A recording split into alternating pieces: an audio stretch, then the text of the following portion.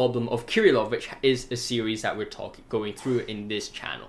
So essentially, there are three main formulations of the problem of Kirillov, and today we're going to be talking about the first one, which is the moral problem of Kirillov. The other two are indeed the problem of Kirillov in regards to the divine, and the problem 3 is the problem of Kirillov in regards to human freedom. So essentially, these three problems of Kirillov's are indeed problems of atheism, hence the title that you've seen, and also the thumbnail. And since there's Nietzsche and Dostoevsky both have significant influences to this discussion, I will be referencing both of their works in this discussion. And that's kind of why I'm going to be talking today. I'm going to be talking about the problems of the death of God in regards to morality, and why that is a significant problem of atheism. And without further ado, let's get into the video. If you're interested in that, make sure you watch till the very end so you don't miss anything. And also that if you enjoy this content and are looking forward to further future videos, my speaking is completely gone today, make sure to, like and subscribe. It means a lot to me and will help this channel grow. So essentially, what is the problem of Kirillov?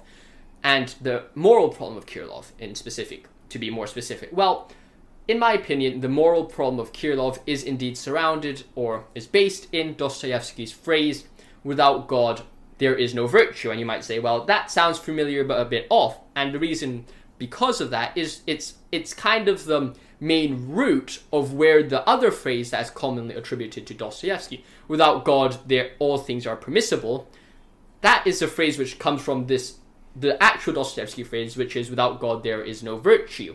The other one, which is indeed a development by later sources, says "Without God, all things are permissible," is quite similar, share the same themes, but there are some fundamental, subtle, and you might say some rather pedantic differences between them. One being the fact that there is no moral obligation either way, whereas what the other one is saying, and that's the first one I'm talking about, the second one, which is the "all things are permissible" one, does indeed seem to suggest that there is something that you can do, whereas the other one just says, well, whatever, you can kind of go on and do anything you want. And that will tie into the problem of Kirillov and freedom. However, I'll be talking about that in a later video, because that, I think, deserves its own discussion of its own. So what we see here is that without God, there is absolutely no moral obligation. You can do whatever you want, and you can kind of work towards Nietzsche's kind of the overman, in the sense you create your own values, you create your own meaning, and you create your own morals. So that's kind of what I'm going to be talking about in this video, and I just wanted to put it out there that while it is a more commonly or more recognized phrase that "without God, all things are permissible," that's perhaps not the most original or the most traditional or appropriate representation of Dostoevsky's works. Rather, it's the more original one, which is better, which is "Without immortality of the soul, or without God, there is no virtue." And it's the idea that there is a lack or a collapse of that moral landscape which completely disappears without God. And today, instead of really giving a complete discussion about, what theistic morality is the best, divine command theory, natural moral law, or whatever you think about that. However, for now, we're not talking too much about the theistic side of the morals. However, we're saying what happens if we take away God from the morality equation? What happens to humans? And Nietzsche, I think, phrases it beautifully. He says in The Gay Science, and that's the passage where God is dead comes from, and of course it's also gotten from Thus Spoke Zarathustra and other ideas. However, it's best developed in The Gay Science. In one of the passages, he says, "Well, God is dead, must we not ourselves become God to appear worthy of it?"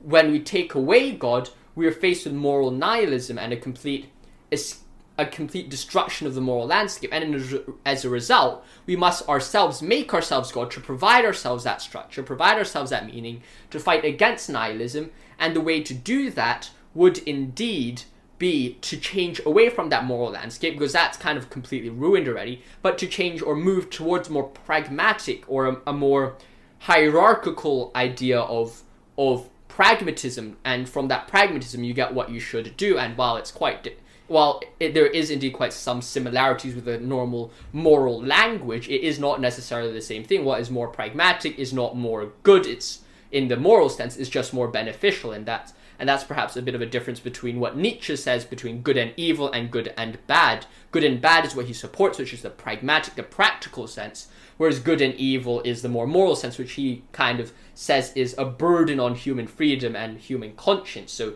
he's trying to throw that away. So this is just essentially trying to tell you that, well, without God, we have a massive problem in, well, morals, conscience, and the way we ought to act, because God is, whether you like it or not, has been the ultimate foundation, the grounding, or the substrate upon which most systems, or if not all systems in history, have been built up upon.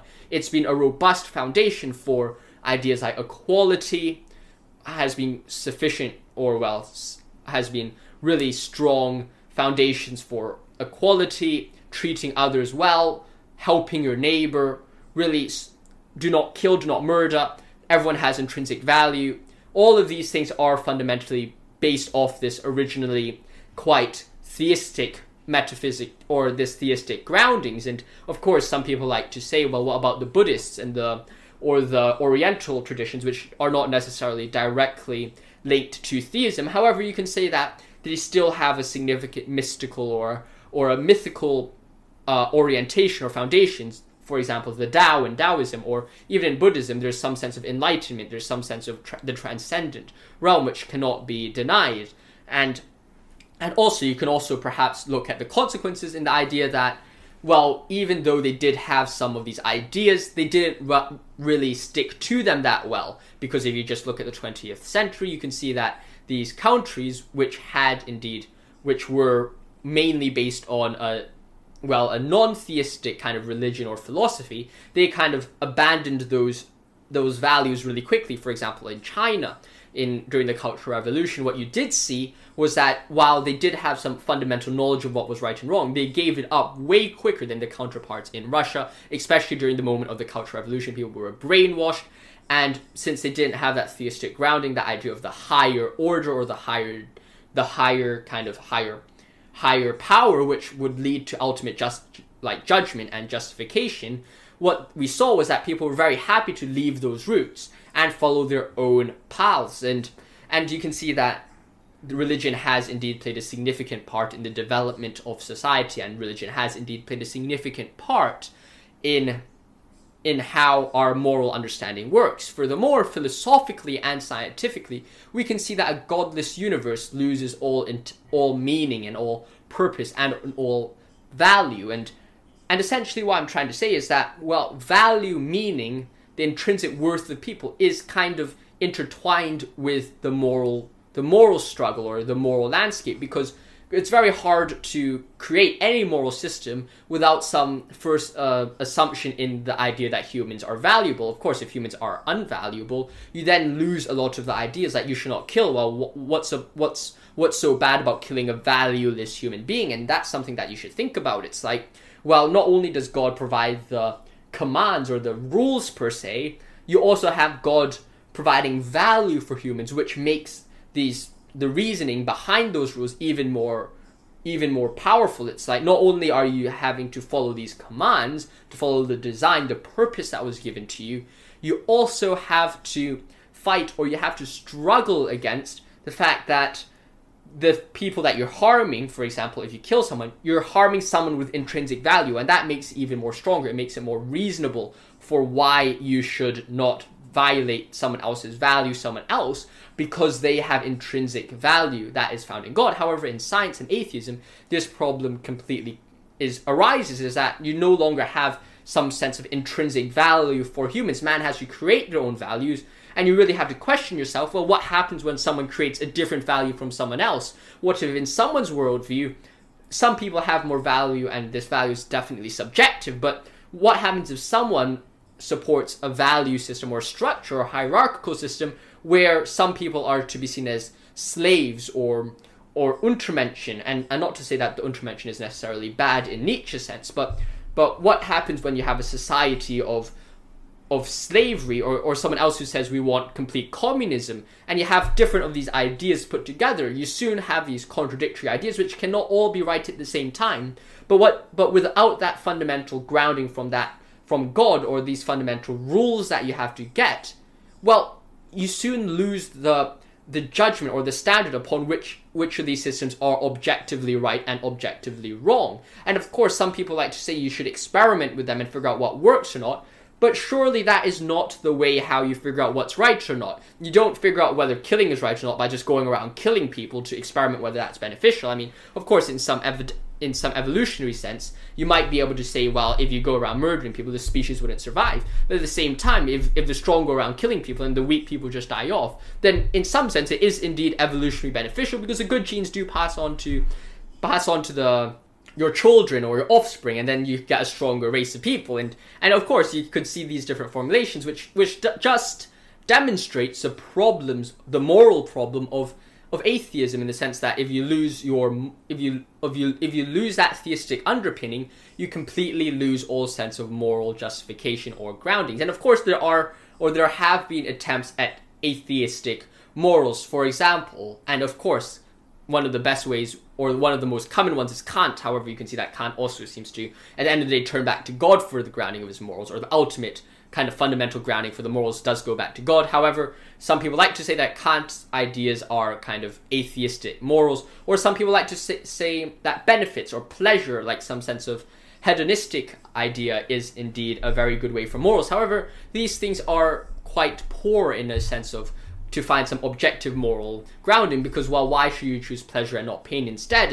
And of course you could say, well, pleasure seems to be more beneficial to us, but it doesn't lead to any objective reason for why we ought or why we must objectively choose pleasure over pain, because some people do seem to choose pain over pleasure, especially some masochists, and of course you might say, well, that pain to them is pleasure, but then it kind of defeats the purpose. I mean, some people do just like, or some psychopaths just like inflicting pain on others, and inflicting pain sometimes on themselves as well. And it's not because they necessarily find pleasure out of that pain, it's just because they like that pain and elevate that pain in opposition to that pleasure. And hence there is once again a non-objective grounding to see which one is better than others. Of course, you can say more people believe in one than the other, but then surely more people doesn't mean it's right.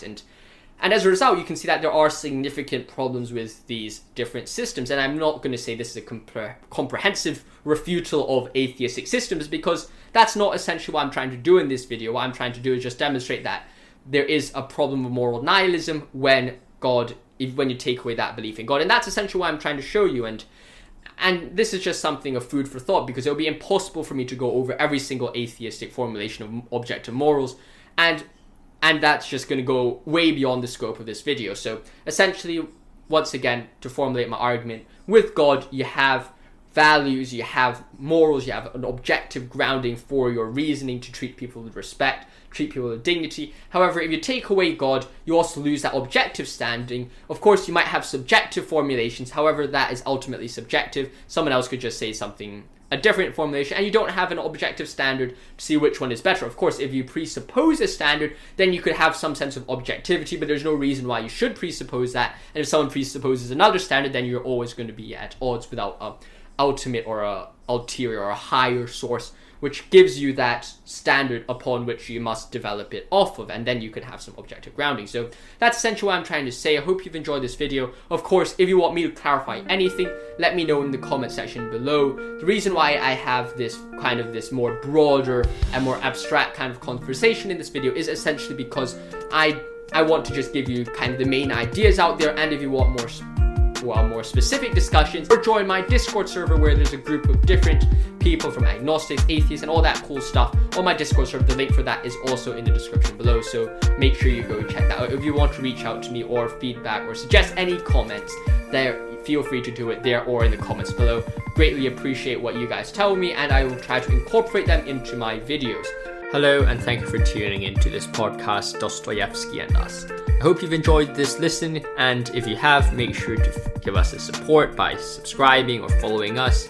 If you want more information or details, then make sure to like and subscribe, or go check out my YouTube channel where I talk all things Dostoevsky, philosophy, Christianity. The channel's called Apologetics for All, and I hope you have a great one. Like always, stay safe, and I hope to see you soon. Thank you for listening, and God bless.